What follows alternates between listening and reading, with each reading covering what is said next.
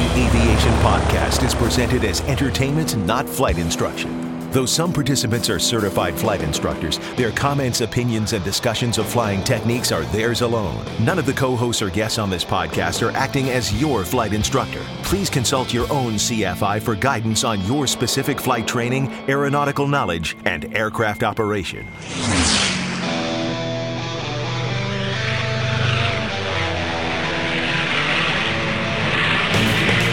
This is the Stuck Mike Avcast, an aviation podcast about learning to fly, living to fly, and loving to fly. Episode 169, live from Seaplane-A-Palooza 2018. Coming up next in this episode of the Stuck Mike Avcast. Now here are your co-hosts, Victoria Neuville, Eric Crump, Larry Overstreet, Russ Rosleski, Tom Frick, Rick Felty, and Carl Valeri. Hello, folks. Welcome to the Stuck Mike Avcast. We're here at a special event, and one of the few times I actually get to do a live event with somebody really special standing next to me, and that is Victoria Neuville. Victoria, hey, it's great to see you again. We're reunited, and it feels so good. And you haven't told me to move chairs because you've done that already. It's an inside joke, but the first time we met, what did you do to me? I gave you a chair, and I said, get to work. I didn't even give him a hug. I got a hug this time. I'm happy about that. And we had this really cool spot, and we're in Tavares. Hopefully I've said that right. Tavares, yeah. Tavares, Florida. And this is the most seaplane-friendly city in the United States. And that's a bold statement right there, but they truly are. The people here are wonderful. They're all about seaplanes. There's a manufacturer down the road. Progressive Aerodyne makes the Sea Ray.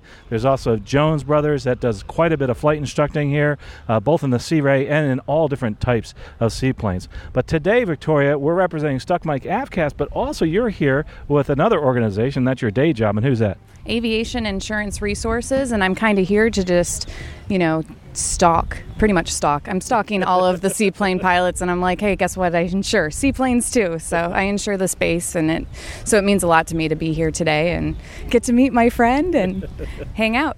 Yeah, this is awesome, actually, getting together. And just to get a picture here, we're standing in front of a lake, and the lake is... Shoot. Uh-oh, it's not Lake Chute, I know that. And we're going to get that right once we find out what... Boy, it just blew it past it. This is senior moments here. But it's right in front of the lake on downtown Tavares, and it's wonderful flying that they're doing right in front of us. I mean, we can walk out just about 20 feet away. We have Sea Rays. We have 182s on floats. We have a whole bunch of different aircraft that actually you folks do... insure, don't you? The seaplanes and both light sport and actually production aircraft. So before we get started, I guess we'll do our first interview with you is Aviation Insurance Resources, which you can find at air-pros.com. Insures all different types of airplanes and is very progressive in that the fact that they have been one of the first to insure drones. Yep, we were one of the first to insure drones. We were one of the first to insure LSAs, actually, so that's really important for the Sea Ray. We are always on the top of the market. Like, we follow what's happening, we see what pilots want, and we don't want to have anything that we don't insure. So I dare you to stump me. Find something I have trouble with because, it's fun. I enjoy the hard things. And, the market is tightening right now for aircraft insurance. So that's why it's really important to find a broker that shops all of the markets to get you the best rate. Because some brokers aren't appointed with underwriters that write certain things. There might be only one or two companies that insure a certain type of aircraft. So you have to make sure you go to a broker that has access to that. And also, I want to see a broker that has some experience. So at your company, most of the folks, well, I guess you can answer this question. Do people have their pilot certificates? Every single person in the office is a pilot. Sans, our administrative assistant, but her mother-in-law is a pilot, and she's at the airport every weekend, sometimes more than me. So we are all pilots. We all know this industry. I guess some people that don't know are listening to this live later on.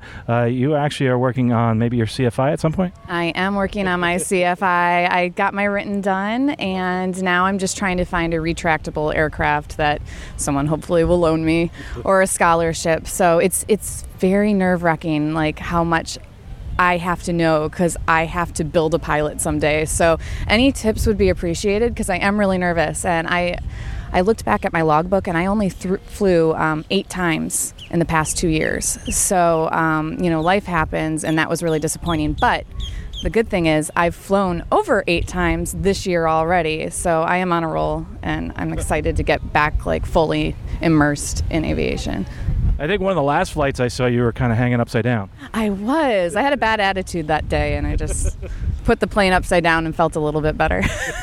Make your attitude better by flying upside down. I like that a lot. If you have any questions, by the way, for Victoria, of course, stuckmikeavcast@gmail.com, but also they can find you on Air-Pros. How else can they find you? I am on Twitter @ToriaFly. Instagram is victoria.at.air, and you can also message me on Facebook. Awesome. One of the other things that we were talking about, you brought up the subject of scholarships. And while we're here talking about it, of course, I published the scholarships guide, aerospacescholarships.com, also at aviationcareerspodcast.com/scholarships. You actually were one of the people that wrote in with a question concerning the scholarships guide. I think you had purchased it on Amazon? Yes. Okay. It was really easy. Just right into my Kindle. It was great. One of the things that I think people don't realize is Kindle, when you have an update to the scholarship or any book on Kindle, you can actually download it right away. As a matter of fact, some of the different apps, maybe it's a Kindle that you're using, or maybe it's the online app, or maybe it's the app on your Mac or your regular Windows. If you reload that book, it'll download that version. And if people want to know which version of Scholarships Guide they're looking at, it's actually right there at the top, says version in the month. We actually didn't put the month in this update, so it is the current version, and the newest scholarships out there are we have about 110,000 coming from the National Gay Pilots Association that we just put into the scholarships guide. Also, Seaplane scholarships, since we're at Seaplane-a-Palooza, we just added a couple new ones, and the Jones brothers, they're actually going to start a scholarship, and I'm not sure if it's actually completed yet. We're about to go talk to them, and we're going to be including that in our guide too. So, Victoria, with all that said, are you going to start applying? Oh, yeah, I already did. So I downloaded the app last month, I believe, and I went through every single one to see which one I qualified for and applied to them, and it took me several hours because it's a good resource. There's a lot of different scholarships that I haven't heard of before that you don't easily find just doing a quick Google search. So, and then I was happy to hear that the updates were free, because now I get more scholarships to have access to. So I'm going to download that when I get back home and see what else I can apply to, because I mean business. Well, it's awesome, and it's also great value because it's only $10, and if you just get one scholarship worth of $500, it's worth it right there. And we're not meant to really make a lot of money off it, but by purchasing it, it does enable us to actually put more scholarships in there because we have to pay to do the research. So we really appreciate people actually downloading that. It's actually become one of the best sellers out there. Also, another thing about the Aviation Careers podcast, it's also a sponsor of the Stuck Mike Avcast. We just recently, there's a friend that does a careers podcast. I've been listening to him, and it's called Max Guide, and he just put us into the 2018 career podcast of the year. So we're pretty happy about that one, and we're really excited to be in that guide and humbled by it, especially with the people that we are sharing it with. But going back to Victoria and your journey here, you're here as a pilot, you're also here in aviation. A lot of people don't realize there's lots of different things you can do in aviation as a career and still be involved in aviation. You don't have to go to the airlines, right? No, not at all. Actually, I wanted to be a corporate pilot for a living, and I just couldn't make ends meet, and I couldn't make everything happen. And when I moved to Frederick, I said, I'm not going to move until I get a job in aviation. I don't care what it is as long as it's related to aviation. So I actually fell into the insurance industry because I had a background in insurance and I had a background in aviation. So they hired me right away. And I turned it into something great and ended up staying because I get to talk to pilots on a daily basis. I get to learn about these aircraft and different careers and different commercial operations that I've never even thought of. And I get to fly for fun in the mornings and on the weekends. So it's not a bad thing that I didn't end up where I wanted to be, because I kind of ended up to be sappy, like where I was meant to be. So, yeah. And the one cool thing about what you do, too, is you actually are big contributors here, the company that you work for, Aviation Insurance Resources, in the Seaplane-a-Palooza, a big sponsor here, and I think that's terrific what you guys do. You're actually, and that's how these things are put on, is by sponsors like yourself, so we really appreciate that. Yeah, it was great. All the money goes towards their new scholarship, so we were happy to make new pilots around here. Well, awesome, Victoria. Air-Pros, and also you can find it at stuckmikeavcast.com, because And of course, Victoria's a co-host. Hey, I tell you what, Victoria, what do you say we go out and interview some of these wonderful people before the train comes by? It does kind of interrupt the interview, but it just adds to the ambiance. I love it. Trains, planes, and automobiles.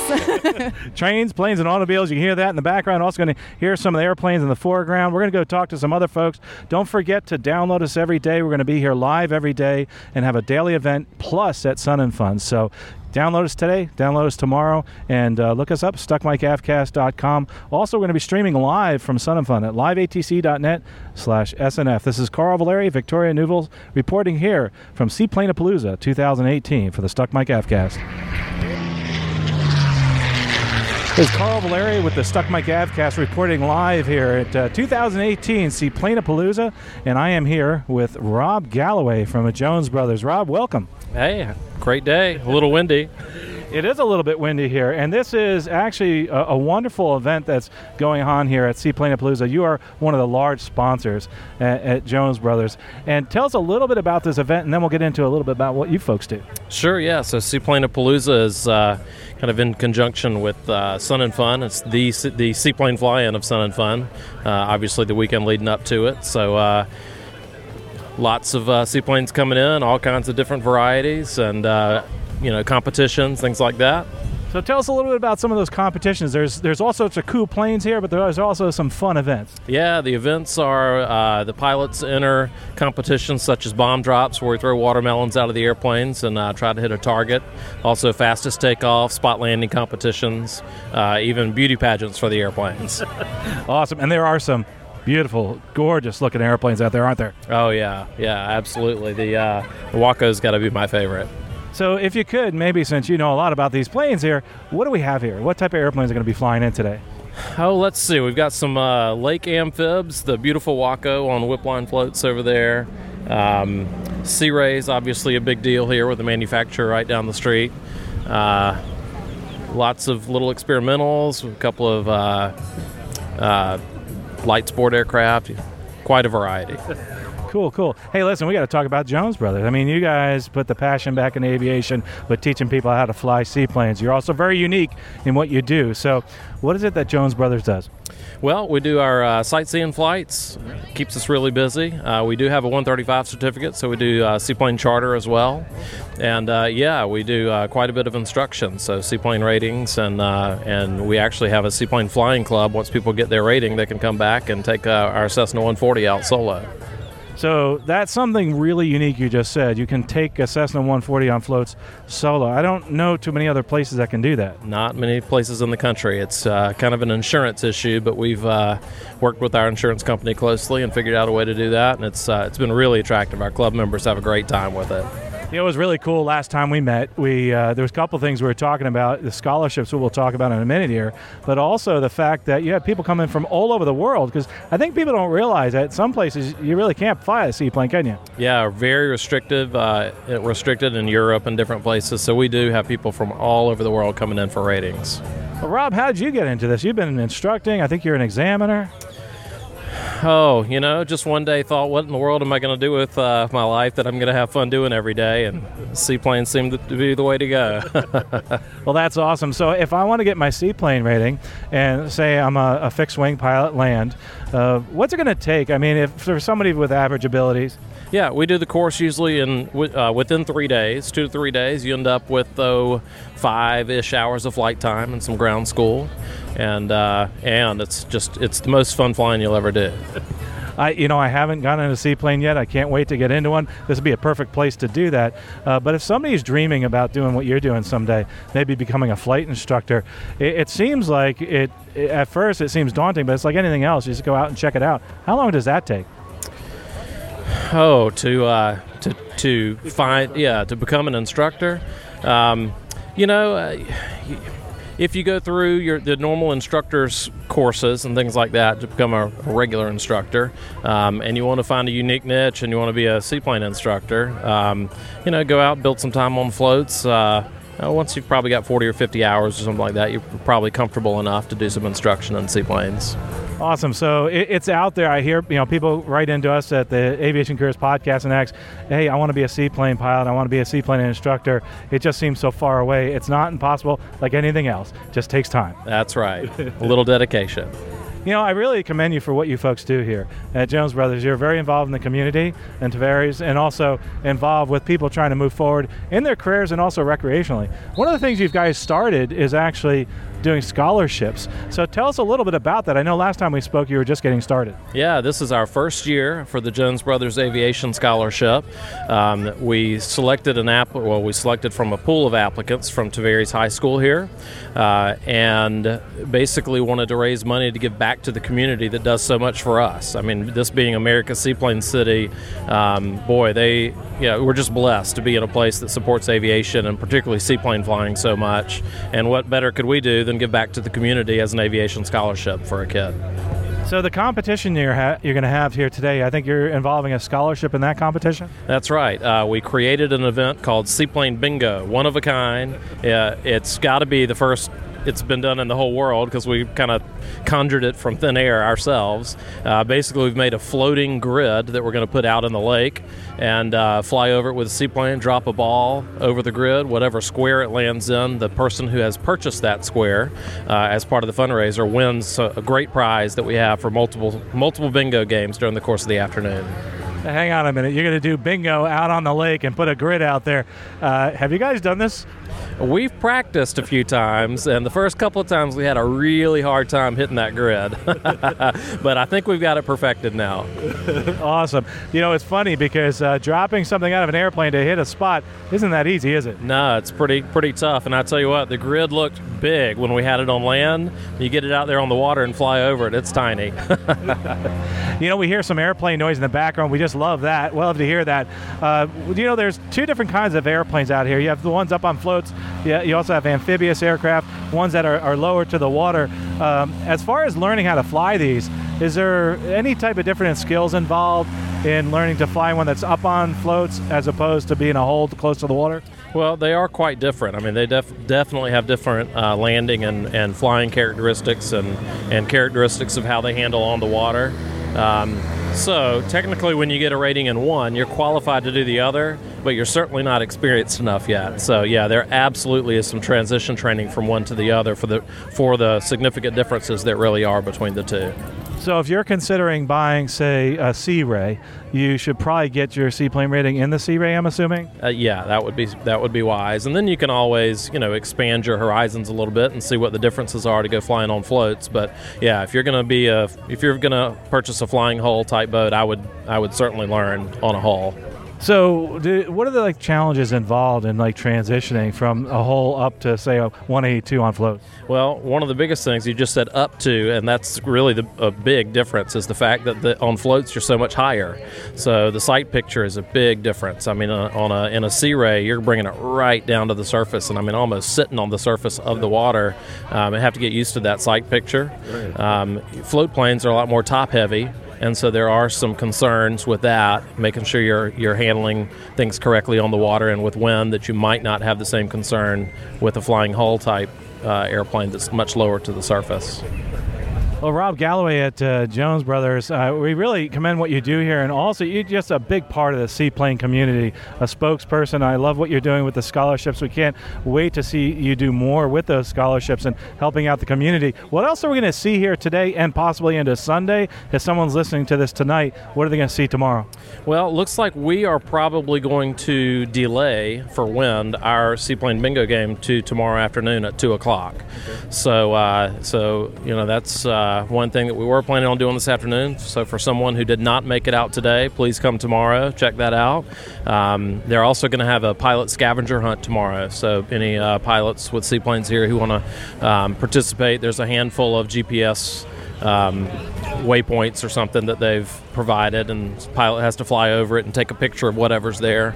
And pilot pancake breakfast tomorrow morning. So all kinds of things going on still.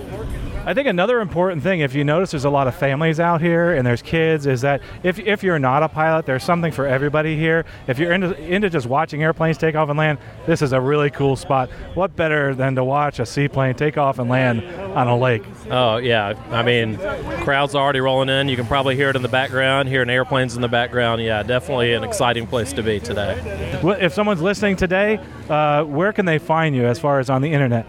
Our website is jonesairandc.com. Okay. The city of Tavares is tavares.org, I believe.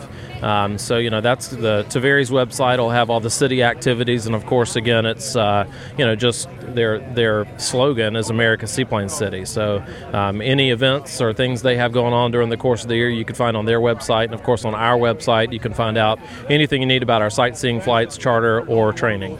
Awesome. This is the place to do it, is right here in the most seaplane-friendly city in the United States. Rob, thanks so much. Absolutely. Thank you for coming. Carl Valeri reporting for Sun and Fun Radio and Stuck Mike Avcast right here at Tavares, Florida. It's Seaplanapalooza 2018. You got to check this out. Hello, folks. Carl Valeri with the Stuck Mike Avcast reporting for Sun and Fun Radio. We're right here at the 2018 Seaplanapalooza, and we're with somebody who's an incredible supporter of seaplanes. Well, actually, he's the executive director of the Seaplane Pilots Association. Steve, welcome to the podcast. Thank you so much. Glad to be here again. Well, gosh, you have one heck of an event here. It's a little windy, but people are coming out in droves, and I think that's awesome. We've seen a lot of folks take off and land. There's a lot of fun out here. Seaplane flying is for everybody, not just people that are pilots, but also people who love to watch airplanes. What's better than watching an airplane take off and land on the water? Oh, it's amazing. Seaplanes are just a magnet. Anywhere we go, there's a crowd. When we show up at a restaurant or a park or a town like Tavares here, people just come out in droves. They want to see seaplanes. They want to come and just learn about them and talk to them. And that's what we're here for. I mean, it's really to get the outreach with the public. Well, part of the Seaplane Pilots Association is both outreach and promoting aviation and seaplane, but also it's protection, isn't it? It is. So our primary role is to protect the waterways, to work with local, state, and federal governments to make sure that the pilots have places to operate the seaplanes. But we also work with the finance companies. We also work with the insurance companies. I do 50 safety seminars a year to make sure that the pilots are operating safely. So we have a pretty broad mission. It's pretty encompassing. So somebody who's looking at getting into seaplanes and is thinking about flying, like I don't have my rating yet.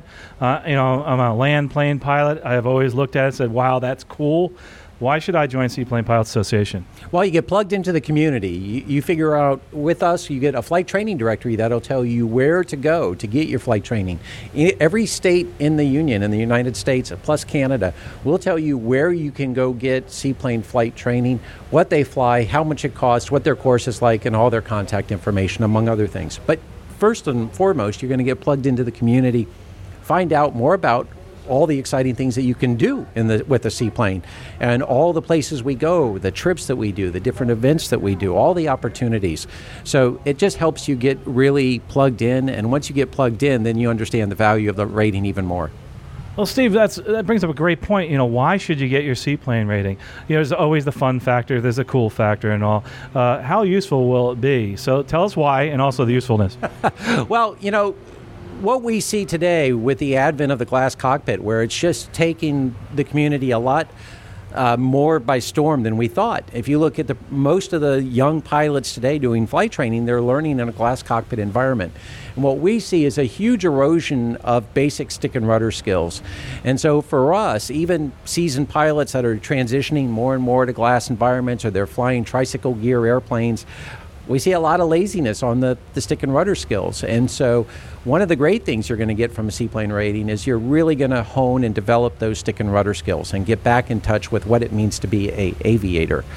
And so we really like it from that aspect. We think that by getting a seaplane rating, by going and getting a glider rating or your tailwheel endorsement, that you're really making yourself a safer pilot. And we all want to be safer pilots. It increases your skills, just like you said. Getting your seaplane rating is not as tough as you think. There's places all over the place. It's not that expensive. It's all around the world, no matter where you are. Everybody thinks Florida, Alaska, but there's seaplanes flying everywhere, right? Yeah, there's almost a seaplane school in every state of the Union. There's over 100 in the United States. Generally, you can do your rating for under $3,000. anywhere from 3 days to a week, depending on the level of training, the type of airplane you're using. So there's opportunities everywhere. And even before I was the executive director and had really an amazing access to airplanes that I have today as far as seaplanes, everywhere I would travel, I would look up a seaplane school and go fly with an instructor. It gave me an incredible knowledge base because I got to fly, before I was executive director, 45 different types of seaplanes as far as different types and in different geographic locations with the challenges of each geographic location. And I would fly with a new instructor, a different instructor. And so it really, I think, made me a tremendously better pilot by getting this experience. And I got to explore and see things in each one of these geographic locations that most people will never see. Well, one of those geographic locations where I think is the most terrific place in the world to come to is the most seaplane-friendly place in the world. I think it's here in Tavares. And what are we going to see here today? Since you know so much about the different varieties, et cetera, I think I saw, the one thing I saw was a Waco on floats. So I think that's what it was. It's amazing. So what else are people going to see here at Seaplane-A-Palooza? Well, you have everything from the LSA, the sport type aircraft, the really light aircraft like the Sea Ray, all the way up to the Waco. We might see a Kodiak come in today on amphibious floats. We've got 185s, 206s, Super Cubs, huge variety. We even had a trike out here on floats earlier. And so a weight shift seaplane. We've got our auto gyros on floats, which is really unique. So there is an amazing diversity of airplanes here, and you're going to see probably more seaplanes in the water here than you'll see, most places you could ever go. So it's a great opportunity. I have never seen this many seaplanes in my life in one spot. Hey, let's shift gears a little bit. A lot of folks are thinking, too, that are listening right now. We do our sister podcast, Aviation Careers Podcast, about careers in aviation. And a lot of folks are like, well, I wouldn't go into the seaplane flying because there's not that many jobs. I was surprised at how many are really out there. Maybe you can touch on some of those. Give us a taste as to, what's out there for someone who wants to do this as a living. Well, absolutely. So one of the things about being a member is on our website, we post a job area for people looking and seeking to be employed, as well as employers looking to have people come on board. There are jobs from Alaska to the Maldive Islands to Australia. There are job opportunities worldwide for seaplane pilots. And we get to fly in shorts. We're not wearing a suit and tie and black shiny shoes that get polished. We're wearing docksiders, flip-flops, and shorts. So it is a different career path. You're going to be someplace that's probably incredibly beautiful. And you're going to be flying people not on autopilot. You're going to be hand flying the airplane, and you're going to be flying with amazing customers. Your passengers are going to be amazing people. So everything from flying very well-heeled individuals, celebrities that have seaplanes, they need pilots, to very wealthy individuals that may be operating, say, Caravans or Kodiaks as personal airplanes. Usually they'll have a professional crew. But you've got Kenmore Air Harbor in Seattle. You've got Tropic Ocean Airways down in Fort Lauderdale flying to the Bahamas. There are commercial opportunities everywhere to be a seaplane pilot. One of the reasons that people get into flying is to do it for a living and make some money, but it's not just about the money. It's all about the flying, though, and that's what's so cool about seaplane flying. One thing that you folks do, and I think is terrific, is promoting aviation and careers and people actually moving into the seaplane world. You actually offer scholarships, which we have in aerospacescholarships.com. Tell us a little bit about some of those scholarships and who can apply. So our scholarship program is for young career track pilots, 18 to 25 years old, and we put you into a pool. It's on merit-based. It's a very lengthy application form, but we are looking, it's a zero-cost seaplane rating. We do a dozen scholarships per year, and we spread those geographically throughout the country. And if you get into the program at seaplanes.org, and it'll say scholarship program, click on the button, you can complete the application process. If you get in the program, even if you're not selected for this round, when we select, you stay in until you either age out at 25 or you get your rating and you don't need it anymore. So if someone wanted to help support those scholarships and they say they're not a member listening right now, is there any way that they can do that? Absolutely. We accept, obviously, donations to support the scholarship program, and we need that. Each rating, we budget $2,500 to $3,000, and like I said, right now we're awarding a dozen per year. I would like to expand that to 24 scholarships per year. And we've had some amazing results. One of our scholarship recipients was just featured in Women in Aviation magazine as a cover story. She has Brooke Roman. She's up in Talkeetna, Alaska. She has trained over 100 seaplane pilots as an instructor, and we totally changed her career path as a result of receiving our scholarship. So she's an absolute, dream success story. But we've got another. Our very first recipient is down in Naples, Florida, flying a 206 commercially. Chief pilot of a seaplane operation down in Naples, Florida. So our scholarships are working. I mean, the people that are getting them, we're changing their thought processes. We're getting them on a different career track than they probably expected. And they're having great success. And so it's amazing to be able to impact the community in that way. It's the greatest honor of a lifetime. Well, Steve, we really appreciate what you've done for the Seaplane Pilots Association and also for the seaplane pilots in general. You really have promoted, even if you're not a member, you're getting benefits from the Seaplane Pilots Association, are you not? Oh, yeah, absolutely. Your membership in AOPA, EAA, whatever, go out there and support. What I would encourage people to do is go out there and support your aviation organizations. They really need it. It's very hard running a nonprofit as we do and doing the mission that we do on a very small budget. We depend on a lot of volunteers, so if you have some extra time and you want to be around seaplanes, you can contact us to volunteer, which will put you in close proximity. Peter Christie, who's here with us today, drove up to Oshkosh with us last year, and then he met me up in Maine to bring a Super Cub on amphibious floats back last November, and he got to fly from Maine all the way to Florida with me in a Super Cub as a volunteer. And we've got a new Sea Ray. I'd like to do a shout out to Progressive Aerodyne. If there's a beautiful little brand new Sea Ray over there that they're going to give us the keys to for 12 months, that'll be at a press conference opening day at Sun and Fun at lunchtime. And we're going to take it on a long-term test drive and fly it all around the country for a year. So really exciting stuff. So make sure you listen liveatc.net/SNF for that announcement. Also, if people are listening right now on the internet, there's a place to find you.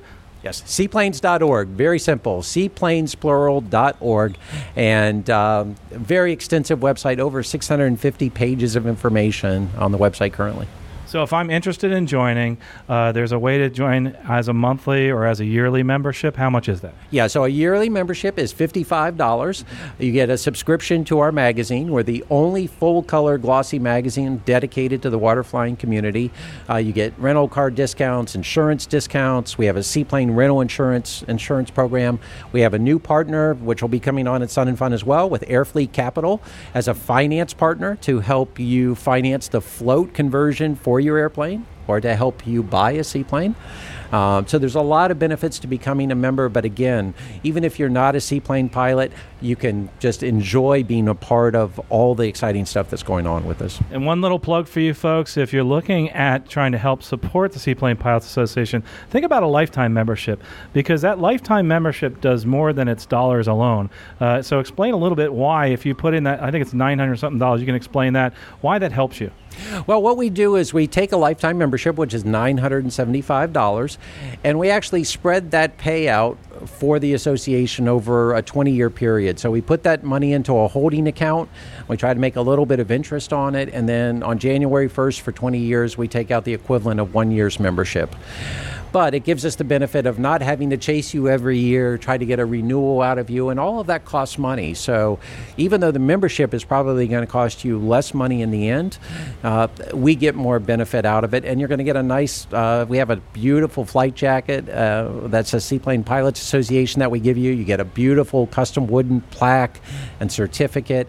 And at events like the Corn Roast at AirVenture, you get free beer and admission for life. So free beer and admission. I'm in. I'm signing up now.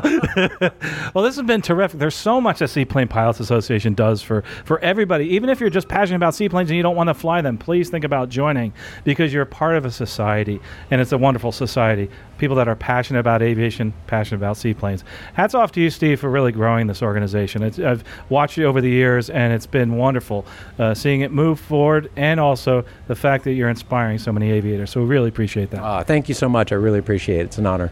And to find you again on the internet, if you're listening right now, seaplanes.org. So very simple, seaplanesplural.org, and we'll come up at the top and just come on in and explore. Seaplanes.org. This is Carl Valeri reporting here with Steve, who's the Executive Director at Seaplane Pilots Association, right here at Seaplane-A-Palooza 2018, in the world's friendliest seaplane base in the world, I feel. And if you get a chance, listen to us online. Stuck Mike Avcast will have these interviews rolling. You can get links to everything we talked about, whether it's the scholarships, etc. Will be on the website. Don't forget also, Seaplane Pilots Association and what he talked about with the Sea Ray will be at Sun and Fun, the event right after this. Again, we're reporting from the Seaplane Pilots Association booth here at Seaplane-A-Palooza 2018. Well, folks, this is Carl Valeri with the Stuck Mike Avcast reporting here live some Seaplane-A-Palooza 2018, and I'm here actually with somebody I ran into who's from over in Lakeland, and it's Bob Hiley. Bob, it's great to see you, first of all, on this windy day out here. I think they might have to postpone a little bit of the flying events. I think you said something about the flag or something? Yeah, actually, us we seaplane pilots, if the flag's flapping, we'll take a look at it. But if that flag is snapping like it is right now, we'll watch the water from the shore.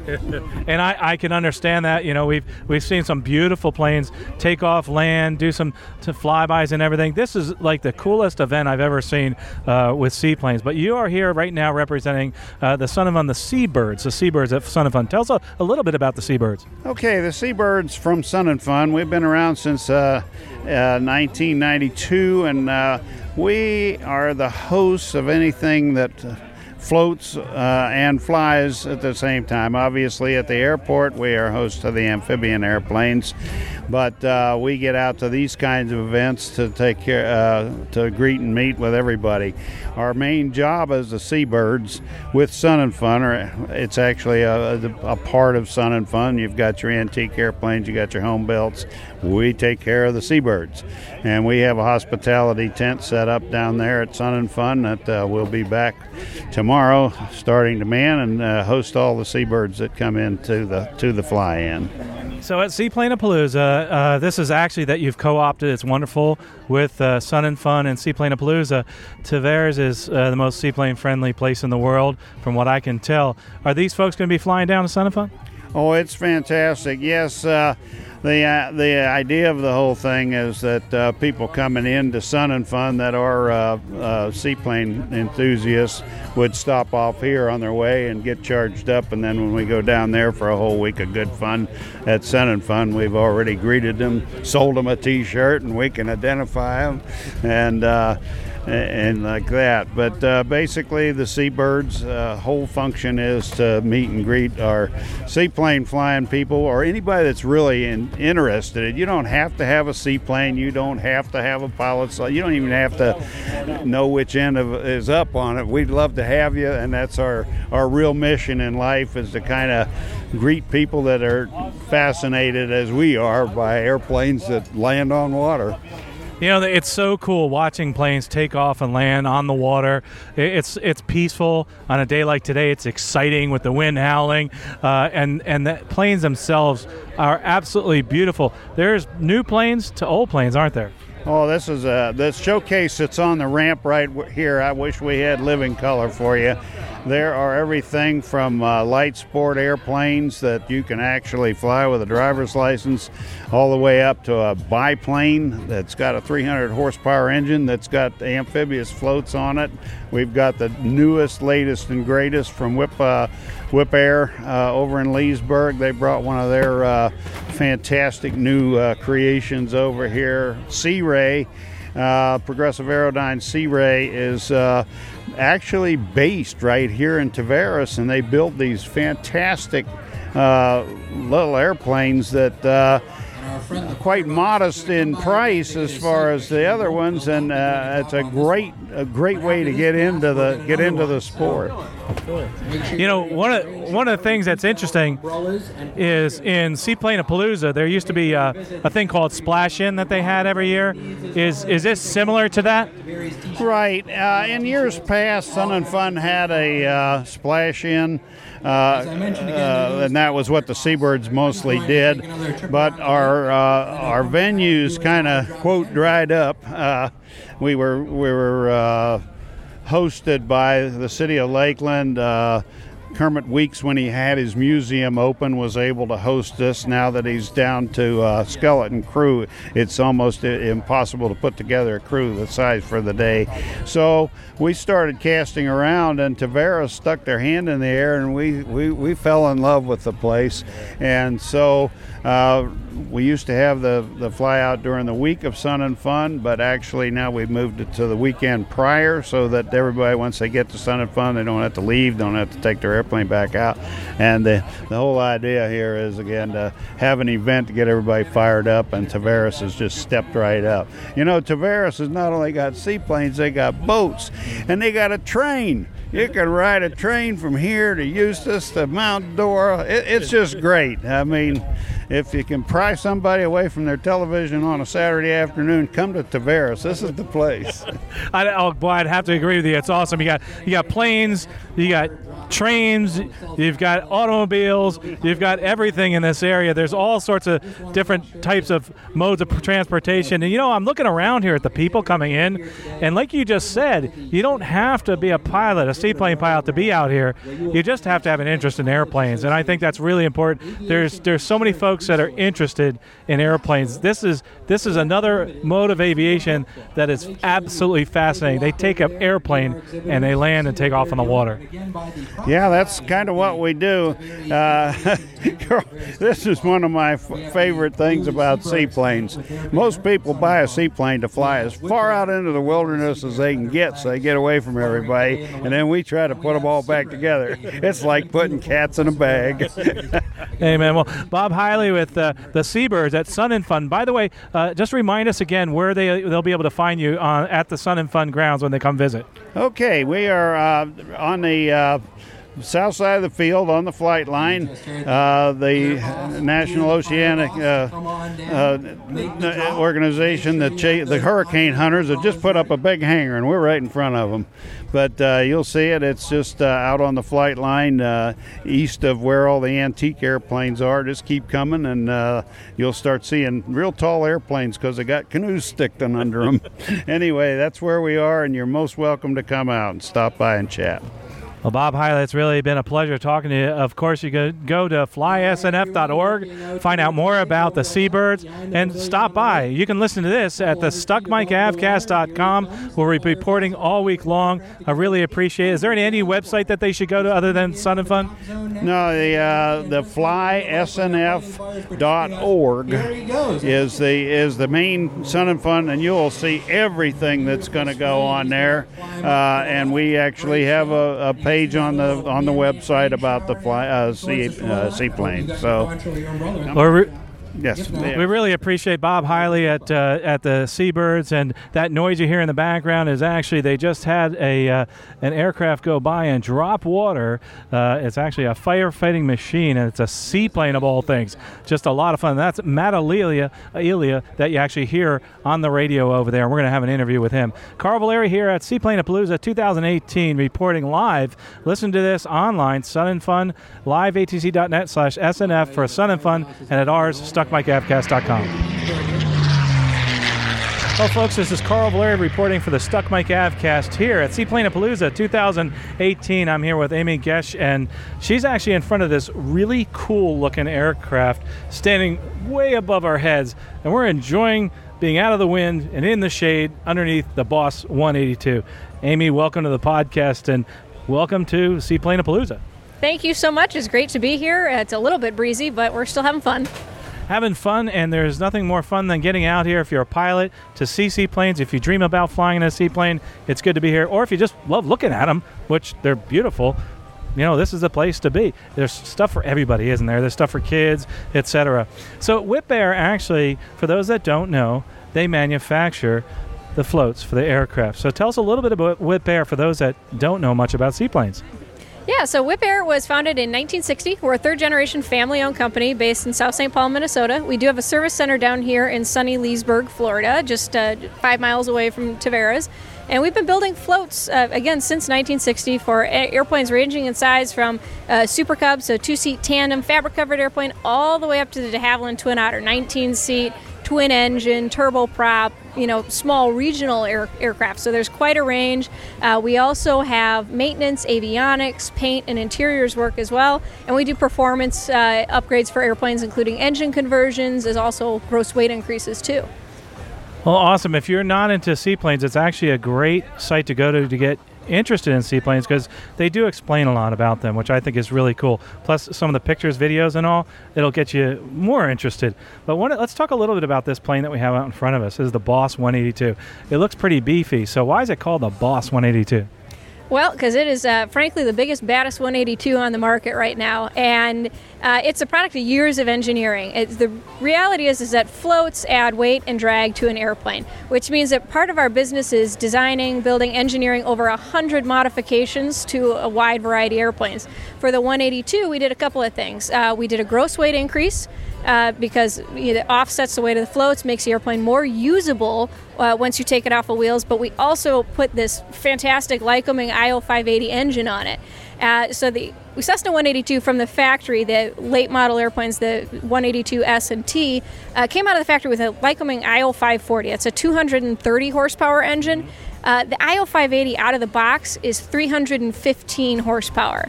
And don't stop there, because you can actually port and polish the engine and get like 340 up to 345 horsepower, and it's like a scalded cat. Wow, I thought my Peapon conversion was really hot stuff. This is amazing. Not only that, it's something that we as pilots dream about having, something that can go to the islands, pull up to the side of an island, and take off, but actually carry people. That's the important thing. How about useful load? Useful load, depending upon how you outfit the airplane, can be 700-800 pounds. Check with our aircraft salespeople to get the actual numbers.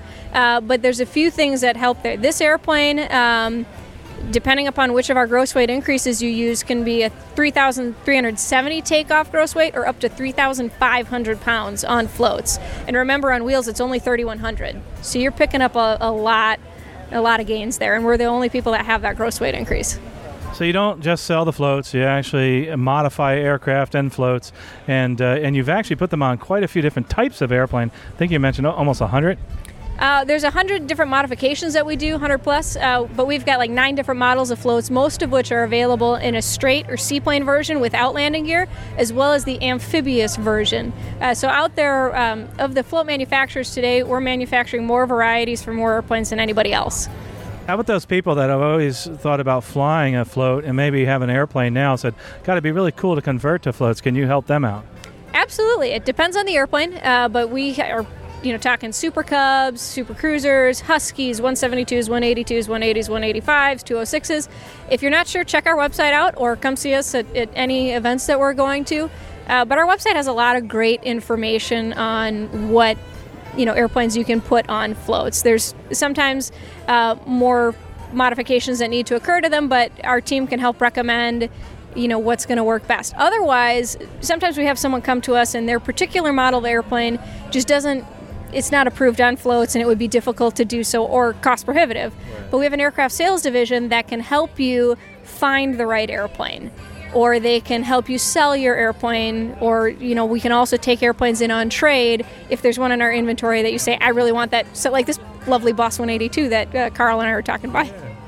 It's interesting because I think a lot of people don't realize that you do all those different things. You think it's a float company and that's it, but you do so much more. For sure. I mean, there's so much. It's a common refrain that we hear when people come visit our facilities, whether it be here in Leesburg, Florida, or up in South St. Paul, Minnesota, is that they say, wow, I didn't realize you guys were this big. Or wow, we have an incredible, in our avionics laboratory, for instance, we have a wall of bench testing equipment. And it is getting more and more difficult for those of you that fly vintage airplanes to find people that can work on old avionics. And we've got just an impressive array. People will call us and they say, I called other avionics shops and nobody could work on this. So wide variety. You know, you truly are also into the new technologies and helping people, but you're also advocates for aviation. You're advocates for helping people move forward. There's a few things I guess people don't know about WIP-Air is also possibly the scholarships and also the learning involved there. Could you talk a little bit about maybe the scholarships that you offer? The scholarship is one of my favorite things to talk about because we started it in 2015, which was our 55th anniversary of building WIP line floats. So we will take applications in and accept applications for a $1,500 scholarship for your seaplane training. And what's interesting about it is we don't restrict it to your initial seaplane rating. I've had people use it for commercial or other advanced seaplane training. It's not restricted to college students. You know, we have people that come in and they say, you know, this has been a dream of mine for years and I've just never found a way to do it. And so we'll be announcing and opening that application window on our website here soon as well. And of course, if you want to find out more about that, we are the publishers of aerospacescholarships.com, and it's in our directory. It's an incredible scholarship. I love the fact that you mentioned that it's not just for people starting out, it's for people of all ages. One of the things that we're seeing more is a trend, just like you're doing, and I commend you folks for doing this, is trying to move people forward in the field of aviation, not necessarily going into it as a career, but just because it's fun, it's recreation, and it's really something that actually helps us grow as a person. Yeah, I mean, as a pilot myself, who I struggled with that when I was in college. People would ask me if I was interviewing for a scholarship, you know, well, what are your career aspirations? And I said, you know, I love general aviation. I love flight training. That's kind of the areas that I want to work in. And as soon as you said that you weren't interested in, you know, an airline career or something that's a little bit more traditional, there's a feeling, I think, sometimes that scholarship providers that, well, but you're not going to use it as much. But the reality is there's so many incredible opportunities out there in aviation. I work in marketing, so I get to, you know, travel to these events. I get to work with small airplanes, fun people. I get to meet our customers and really build a connection with them. And, you know, so if that's something you're interested in, there's great options. And that was something we wanted to make sure was open to people, you know, people that said, you know, would look at other scholarships and think, well, maybe, you know, I'm too old, or I have a job already. We wanted to make sure that they had an option to, because it's a heck of a lot of fun and everybody should have a chance to do it. I'm glad you mentioned the fact that there's other careers in aviation, like in marketing. A lot of us say, hey, I want to go into flying so that I can get paid to do something that's fun. And we all kind of go towards that airline thing, but there's so many more jobs, just like you're doing in marketing. And even at WIP-Air, I guess, what other jobs do you have in aviation?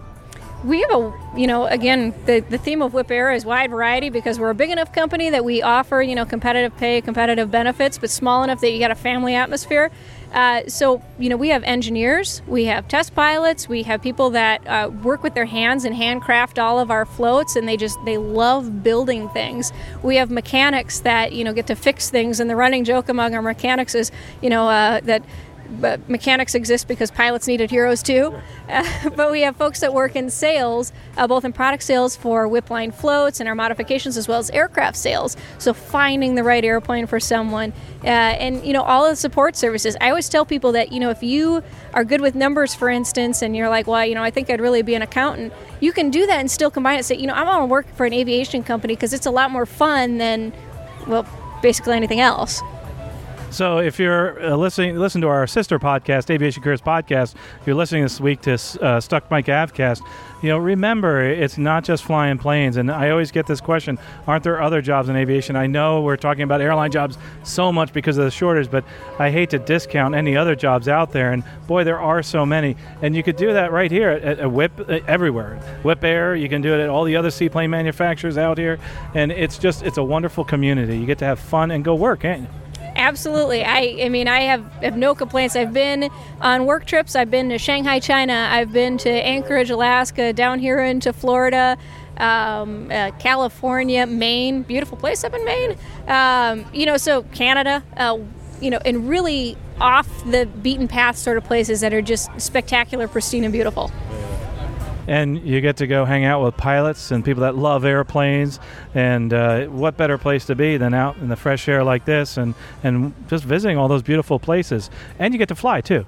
We do. I actually, the best part is that, and I love telling this story because I get to brag a little bit, but I got paid to do my seaplane rating. I came to work from Whip Air, and they said, okay, all right, well, we're a float plane company. You should go get your seaplane rating. I said, okay, that's fine. And they said, all right, here's an instructor. We'll take care of it. And, oh, by the way, yeah, you can do it on work time. So technically I was clocked in while I was flying that Super Cub on floats. Wow. Wow, that's pretty unique. I think she's smiling right now, just like I was like, man, that is too cool. So, there are so many opportunities out there like that, very unique in the aviation industry. And I commend you for doing that, for jumping out there and being on the forefront for people that are getting into jobs that most people don't think about. I think that's terrific. Going back to Whip Air, if they're listening right now on the internet, how would they find you on the internet? There's a number of ways you can find us. First is our website, www.whipair.com, and that's spelled W-I-P as in Papa, A-I-R-E.com. You can find us on Facebook. Just search Whip Air. We're on Twitter. We're on Instagram as well. And, of course, you can always find us at events. We'll be at Sun and Fun. We'll be at Oshkosh. Check our website for our full event schedule or tune in to any of our social channels. We look forward to interviewing you there, but also what do you have here today? We've been talking about the Boss 182 because it looks so cool, but you have some other cool things here. There's actually 6 sets of Whipline floats on this ramp, and we're only responsible for 2 of them. So they've got the Boss 182, which is here for sale, and a set of Whipline 3000 floats. And then right next to me and Carl is another Husky on a set of Whipline 2100 floats. So that's another one of our display airplanes that's for sale. We also have another Husky, a 206, a Super Cub, and a Maul that are all down here and happen to be on Whipline floats as well. Must be proud that they're on Whipline. Oh, for sure. And I got to take a look and see if a few more came in, but we love seeing them come in. We love seeing our customers. They're kind of a big old family. It's part of why we love events, both big and small. It's kind of a family reunion for us. Well, it's cool because it's a family company, and this is a family of pilots and people that love seaplanes that are here. Again, Amy Gesch, is there anything else you want to say about Whipline before we close? You know what? If you are looking for a career, check our website out. We've always got job opportunities posted, but otherwise we hope to see you at an event, and you can tell them that Carl sent you. Awesome. Thank you so much, Amy. Amy Gesch is one that is promoting aviation in general, obviously through Whip Air, but we really appreciate what you've done in the past and also what you're going to do in the future and promoting people in the aviation world and also through Whipline. So thanks so much. Thank you. This is Carl Valeri reporting for Stuck Mic Avcast here at Seaplanapalooza 2018, right in front of this really cool Boss 182 on Whip Air floats. I think I want to take it for a ride. Hello, folks. This is Carl Valeri with the Stuck Mic Avcast reporting live here at the Seaplanapalooza 2018, and I am sitting in the shade with some natural air conditioning under this beautiful-looking Waco. I mean, it's gorgeous. But the reason we're sitting under it, normally you wouldn't be able to do that, or standing under it, I should say, is that it's way up on floats. And I'm here with Peter Bowers, the president of Waco. And Peter, welcome to Seaplanapalooza and welcome to the podcast. How's it been so far? Hey, Carl. Great. Just a wonderful event. Love everything about it. A little windy today, but we're looking forward to tomorrow, where we're going to have some competitions here for the watermelon drop and spot landing contest and a lot of other just fun stuff that makes aviation fun, and seaplane flying particularly fun.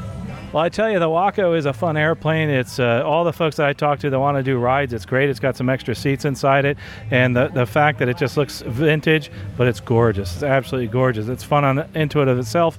Tell us a little bit about the Waco, and also, I don't think I've ever seen one on floats. Well, you're exactly right. This is our first amphibious float YMF 5D, so we're actually calling this the YMF 5F, and the F for floats.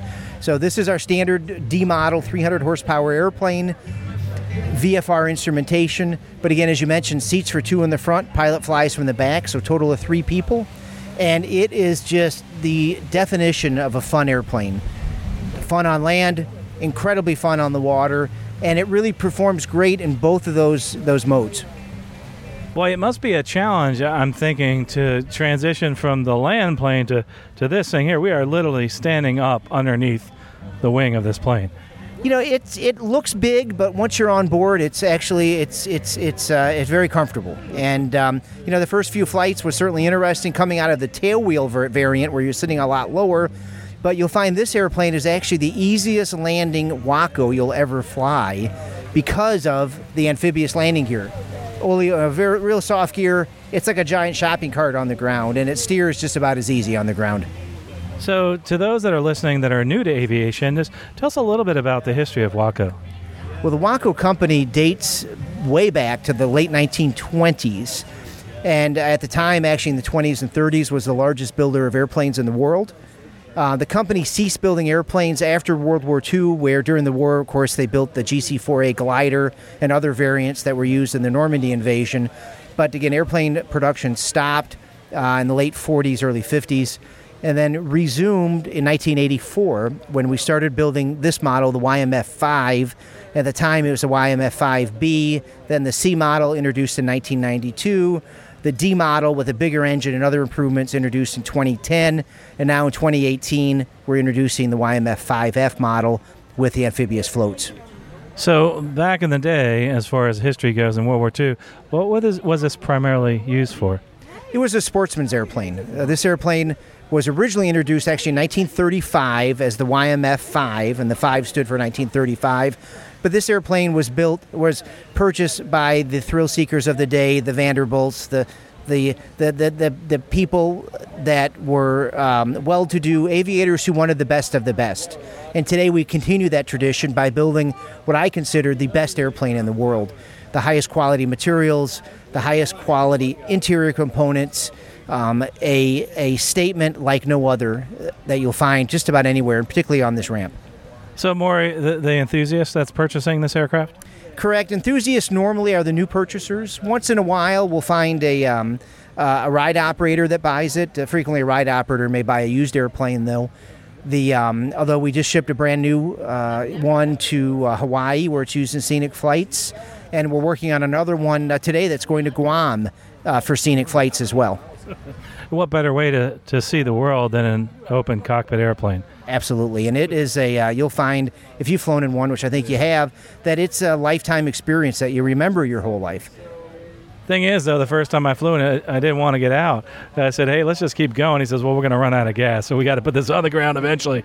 But it's so different being able to not look through a window, but look straight out to the ground, and you really feel it's kind of like riding a Harley Davidson. You know, you bugs in the teeth and wind in your hair. The parallels are very similar, and it's a much more holistic and real flying experience that you miss today in so many airplanes. So you talked about the Vanderbilts, but I think this is a little more affordable these days as far as an airplane for the enthusiast. It's not quite what it used to be, but so somebody, it's a little expensive, but somebody can actually acquire this without mortgaging the house, say.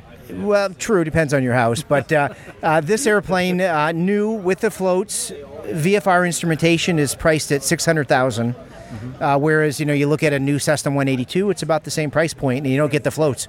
Yeah, you don't get the floats is correct.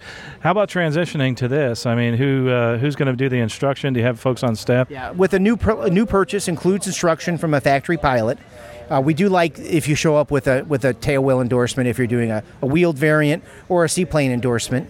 Of course, we can work with you on that if necessary, but we normally will just do the instruction in your airplane when you take delivery. And the float plane particularly is just a phenomenally easy float plane. Myself, I went from a Piper Cub on floats to this directly. And 3 or 4 landings, you had it down. Because, again, super great water handling characteristics, both in landing, taxi, and takeoff. This thing, last year here at Tavares in November for their Monster Splash, got first place for fastest takeoff. Really? And that's beating the Super Cubs and the 182s and everything except the 2 guys in the air cam, but they had 2 engines, so they don't count. One of the things about this airplane, and a testament to actually the design being around for so long, is it's sturdy and it is fun to fly. And actually, it's a lot different. People think you manhandle something like this, and you actually don't.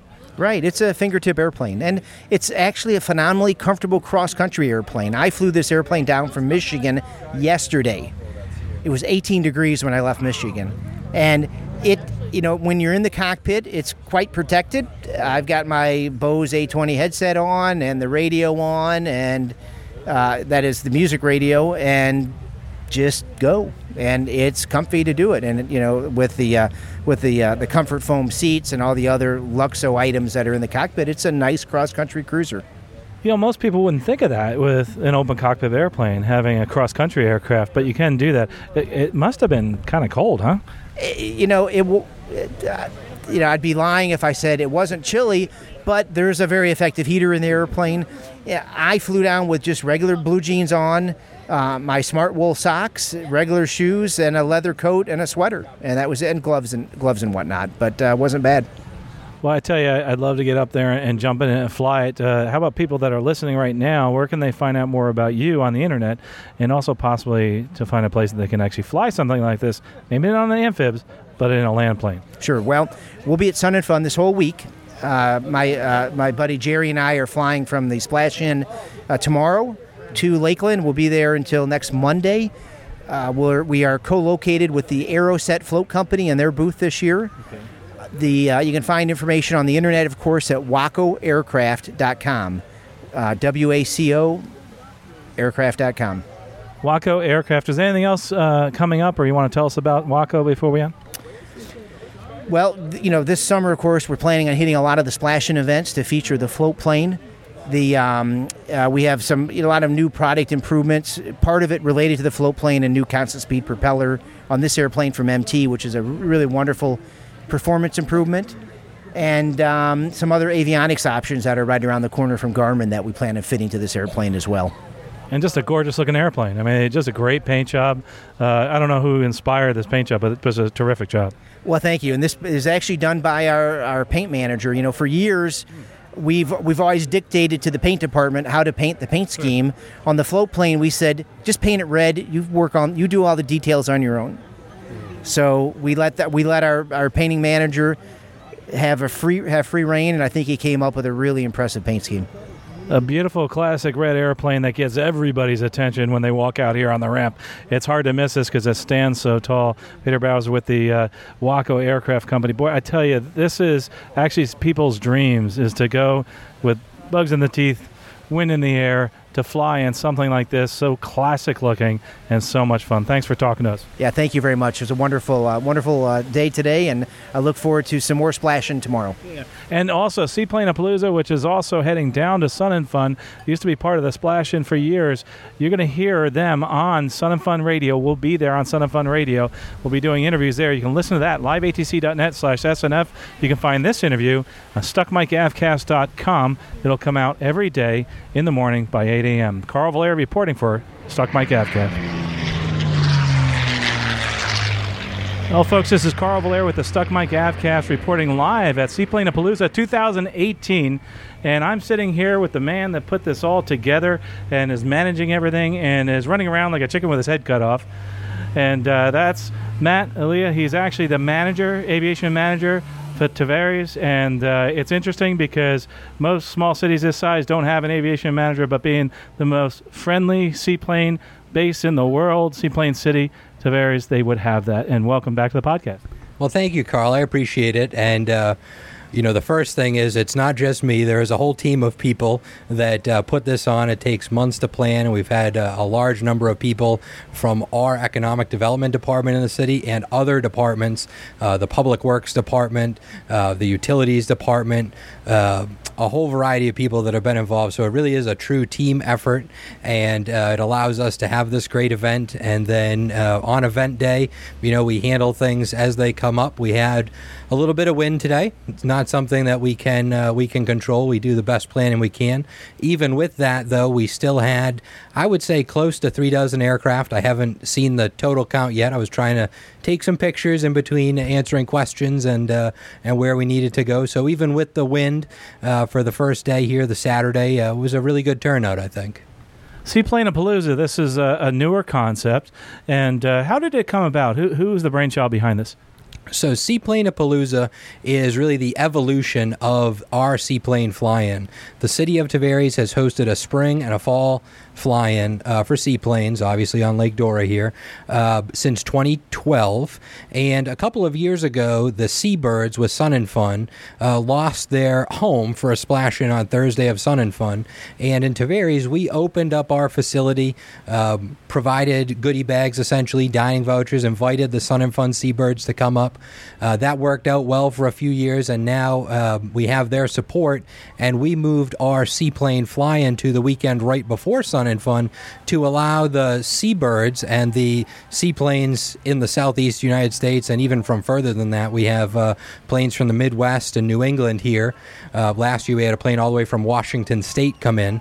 So we get quite a range that come in for this. And it's really that evolution, the natural evolution from our fly-in to putting it before Sun and Fun, working with them, signing the memo of understanding, and they help with the marketing aspect and providing volunteers. We have the facility and do the event planning and put this together. So it's really a big teamwork effort between us and the Sun and Fun Seabirds, and really has been the evolution of things with our city's economic development director, Bob Tweedy, myself, and our event coordinator, Sherry Moan, that have really started to develop this. And we try each year to make it a little bigger, a little better, and really be a national level seaplane festival where pilots can come, have a good time, get that social camaraderie aspect, and spend some time in America's Seaplane City. I mean, what better place to spend time as a seaplane pilot than America's Seaplane City?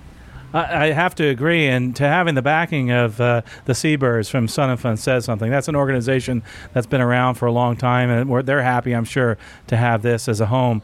And as we all know, we've seen splash-ins in the past, and this truly, I think, is going to become a national event. And I tell you what, going out there today, I saw a lot of happy people, because people aren't just here as pilots, aviation enthusiasts all over, kids. There's things for everybody to do, and what's more fun than watching a seaplane take off and land?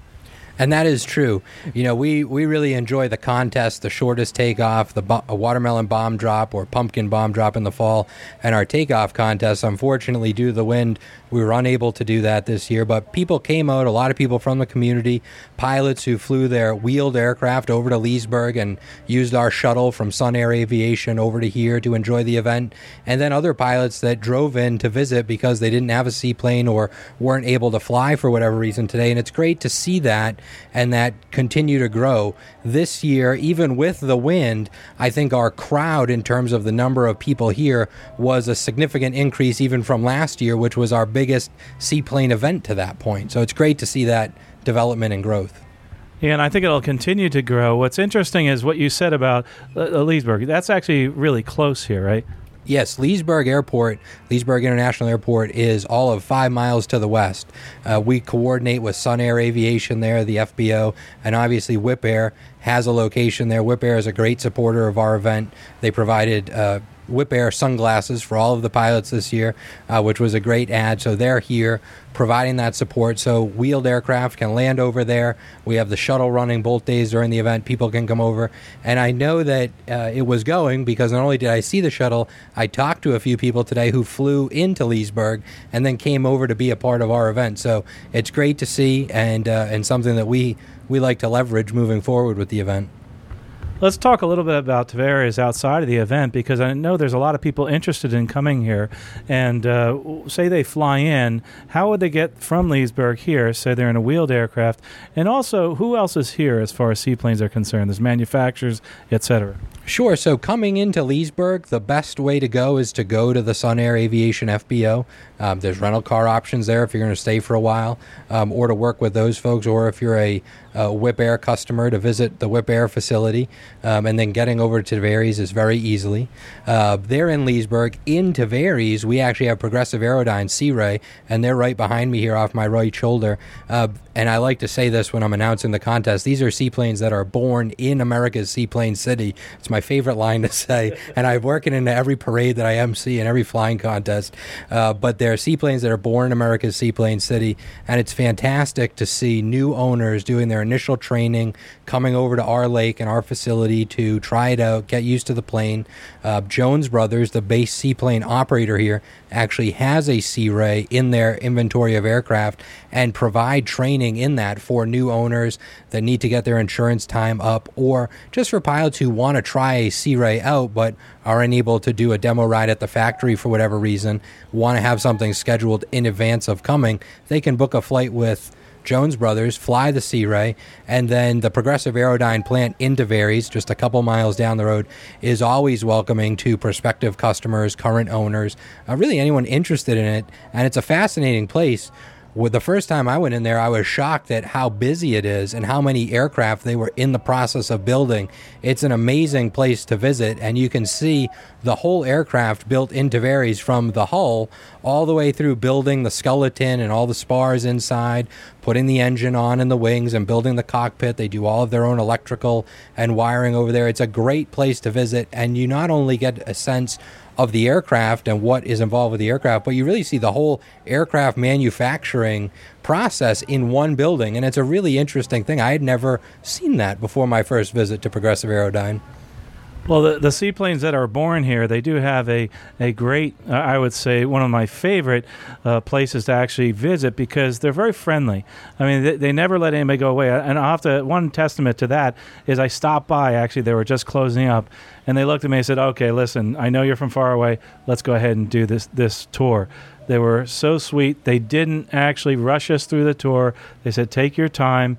And if you want to see stuff that's actually made here in America, which sometimes we don't see as much, especially in some of the aircraft, you're going to see that right here in Tavares. Absolutely, and Sea Ray is a great supporter.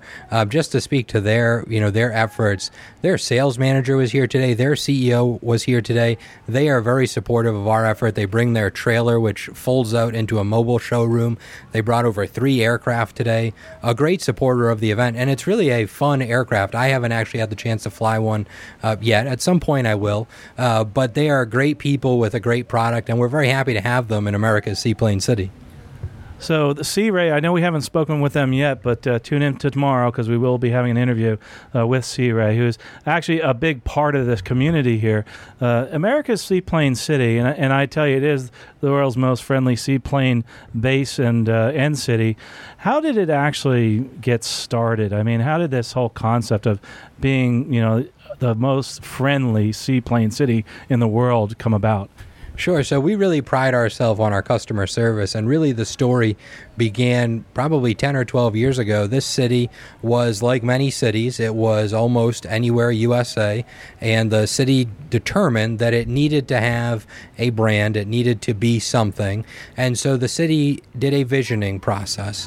A new city administrator by the name of John Drury, who's very supportive to everything we do, comes from airport management, is a pilot himself, was a city administrator, and with his vision and leadership and guidance, that visioning process that the city did with input from all of the residents took to develop the waterfront of Lake Dora and make it a marina and a seaplane base, an event platform, and really that's what drove it. And since then, the city has been working to develop itself to support the seaplanes. So as of now, we're closing in on our 25,000 seaplane visit.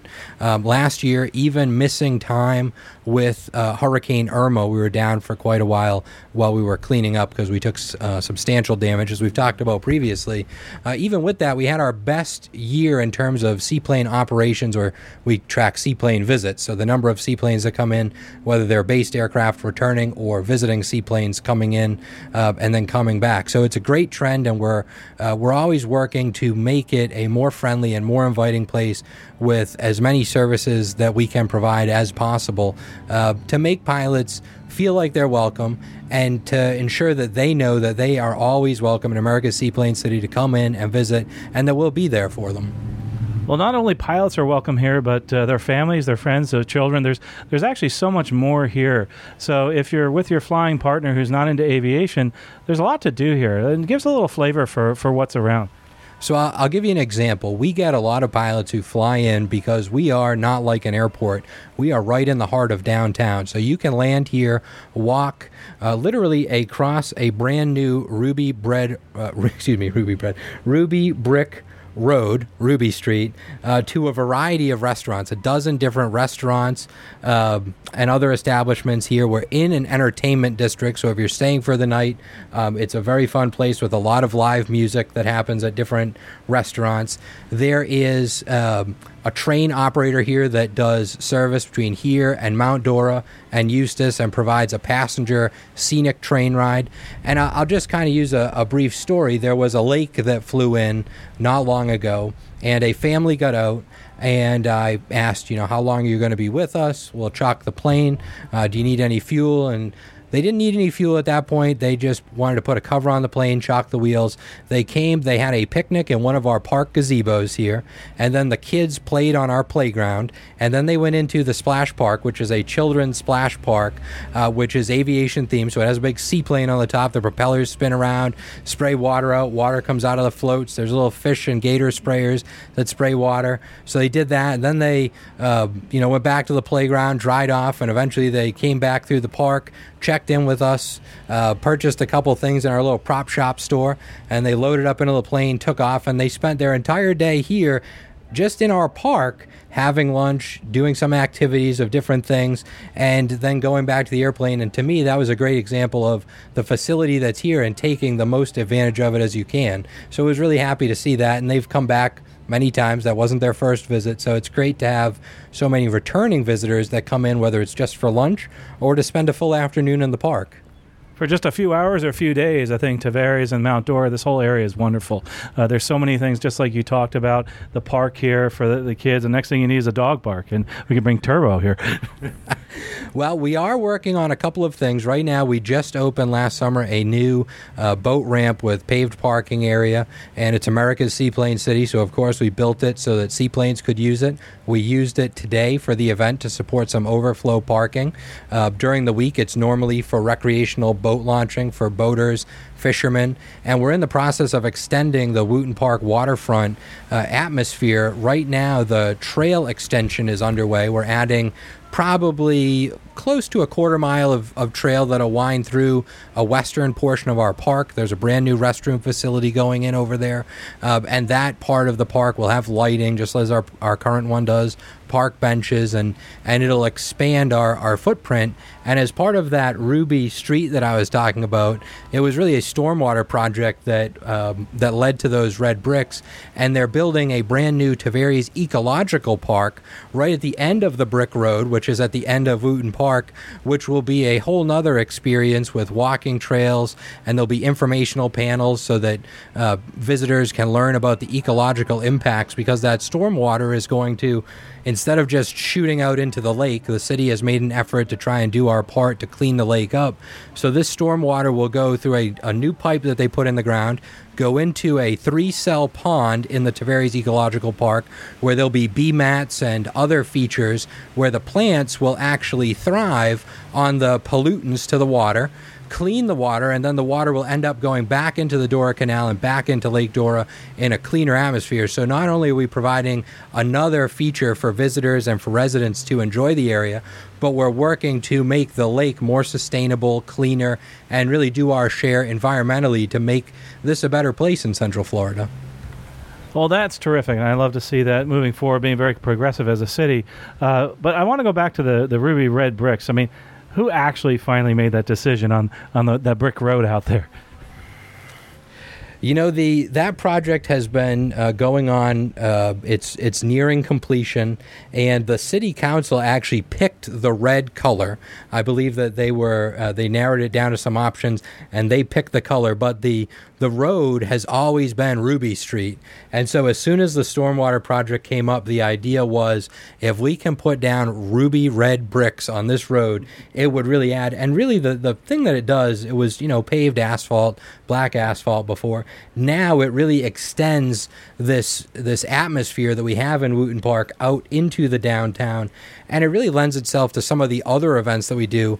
Besides Seaplane-A-Palooza, we do a variety of other things, whether they're 5K runs on the road, whether it's bicycle races that come through, it's our own Halloween or Christmas parades, or our Planes, Trains, and Barbecue event, which is coming up April 21st. I got to get that plug in there. There'll be a full air show out over the lake, and we do a car show there. So it really provides a new a venue that's added. So during the day, it's a road, it's usable, it looks really nice, and when we're doing events, it can become a promenade and a base and a venue for the event to sprawl beyond the park and give the community a new place to spend time.